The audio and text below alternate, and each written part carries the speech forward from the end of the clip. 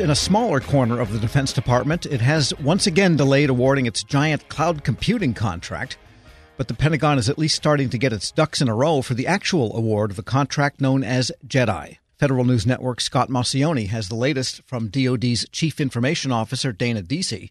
And let's start with what is going on now. This contract has been in some state of development for months and years now. What's the latest? It's been quite some time. At this point, the award date is going to be at the end of August. And it seems like what they're trying to do is put a little bit of space between them and the protest decision. If you remember, Oracle has put in basically two protests, one for conflict of interest and a second for saying that they're trying to do this sole source and it's not enough competition in the contract. So that award that decision is supposed to come down around July 19th. And so they're giving themselves probably a month and a half or so to kind of take that in. But in the meantime, as you said, they're starting to work up how they're going to be putting in JEDI into the actual action once they award that contract. Sounds like they're pretty confident that they will prevail in court against Oracle. Right, yeah. So that's one of the really interesting things is that they're moving ahead as if this is not going to get any more snags in it. And one of the things that Dana Deasy, the DoD CIO, said is that this delaying this further is really delaying capabilities to the warfighter and keeping them from moving faster and doing the things that they need to do. I mean, this is a general purpose cloud that you can put lots of commercial applications on, so it's keeping them from doing everything from adding simple apps to things that they could use to control drones or other things like that.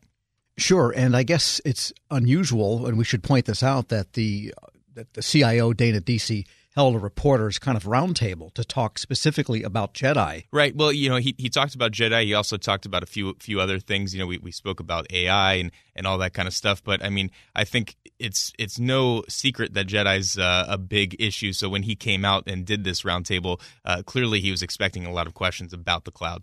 Sure. And I guess you don't usually get the CIO involved in every $10 billion procurement. I mean, it's only $1 billion a year on average over 10 years.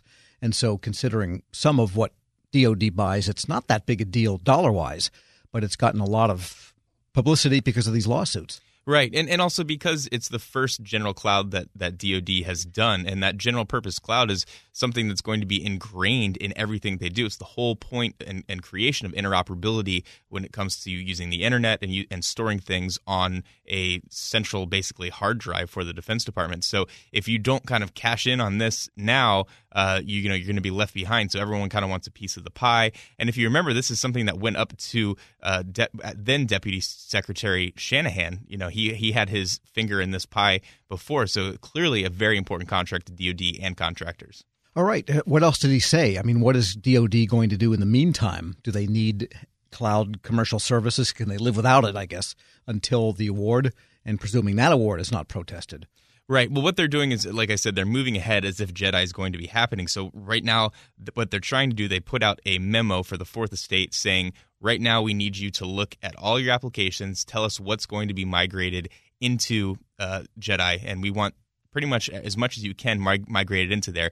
And what they're trying to do is pull the Fourth Estate, and if you remember, the Fourth Estate is the other agencies in the DoD that are not part of the military services. So what Deasy's trying to do with this memo is keep them away from their siloed clouds. They had built these siloed clouds under Terry Halverson, and he was a former DoD CIO.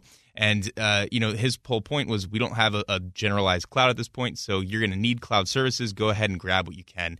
And they no longer want them to do that, so they're holding on and hugging these siloed clouds that they've had for so long. He says you need to let go, and this is time for you to sort of evaluate how you're going to transition.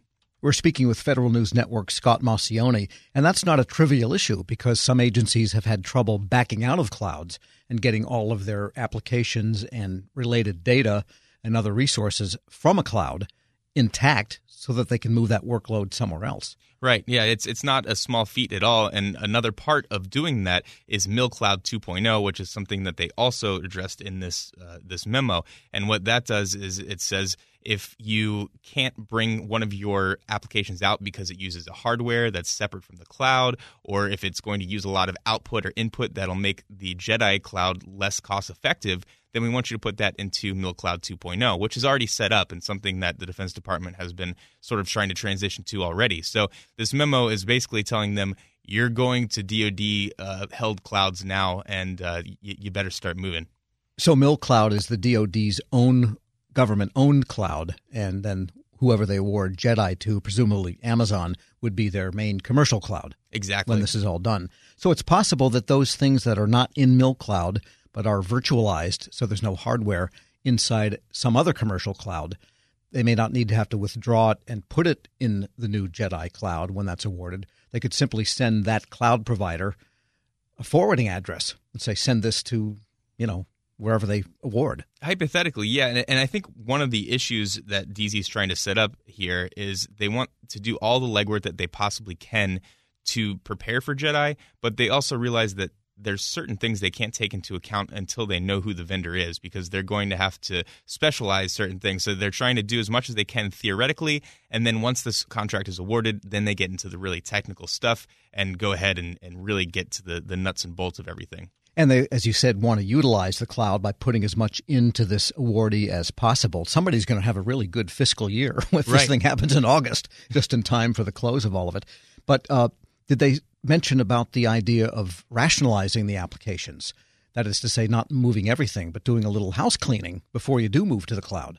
So nothing like that was mentioned. I'm sure that that's probably something that they'll do. I mean, clearly there's probably apps that have been there since 2006 or something that they don't use anymore. And or 1956. Right, exactly. So, I'm sure that they'll be going through that sort of thing, but it might be something that's more technical that they'll kind of get to once they award the contract. I'm having that problem myself. I need a new Mac, and the new ones come with hard drives that are solid state so they're much smaller than the drives that were rotating in the old ones. So after 10 years of accumulating material on successive computers, what am I going to get rid of so that I can fit everything into the new one, which costs half as much, again, more than the old one? Well, personal problem. And anything new on MilCloud that came from DC?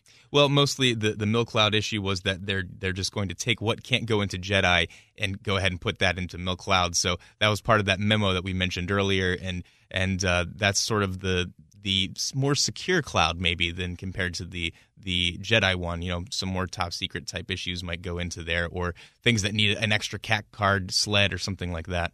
So he was basically sending this memo not to the armed services, but to all of the Fourth Estate. So that would be including maybe DISA itself?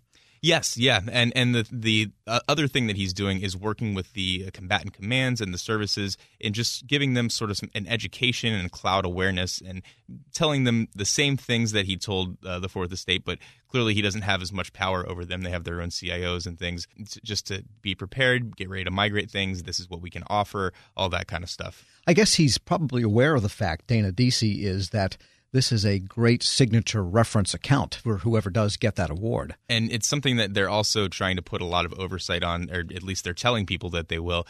One of the things that he mentioned multiple times was that they're going to be looking every 2 or 3 years back at this contract, and the small parts that don't work, they're going to go ahead and fire that contractor and bring someone else new in. So, yes, there will be a big award, but it's going to be closely monitored and sort of componentized out and in over the years, depending on performance.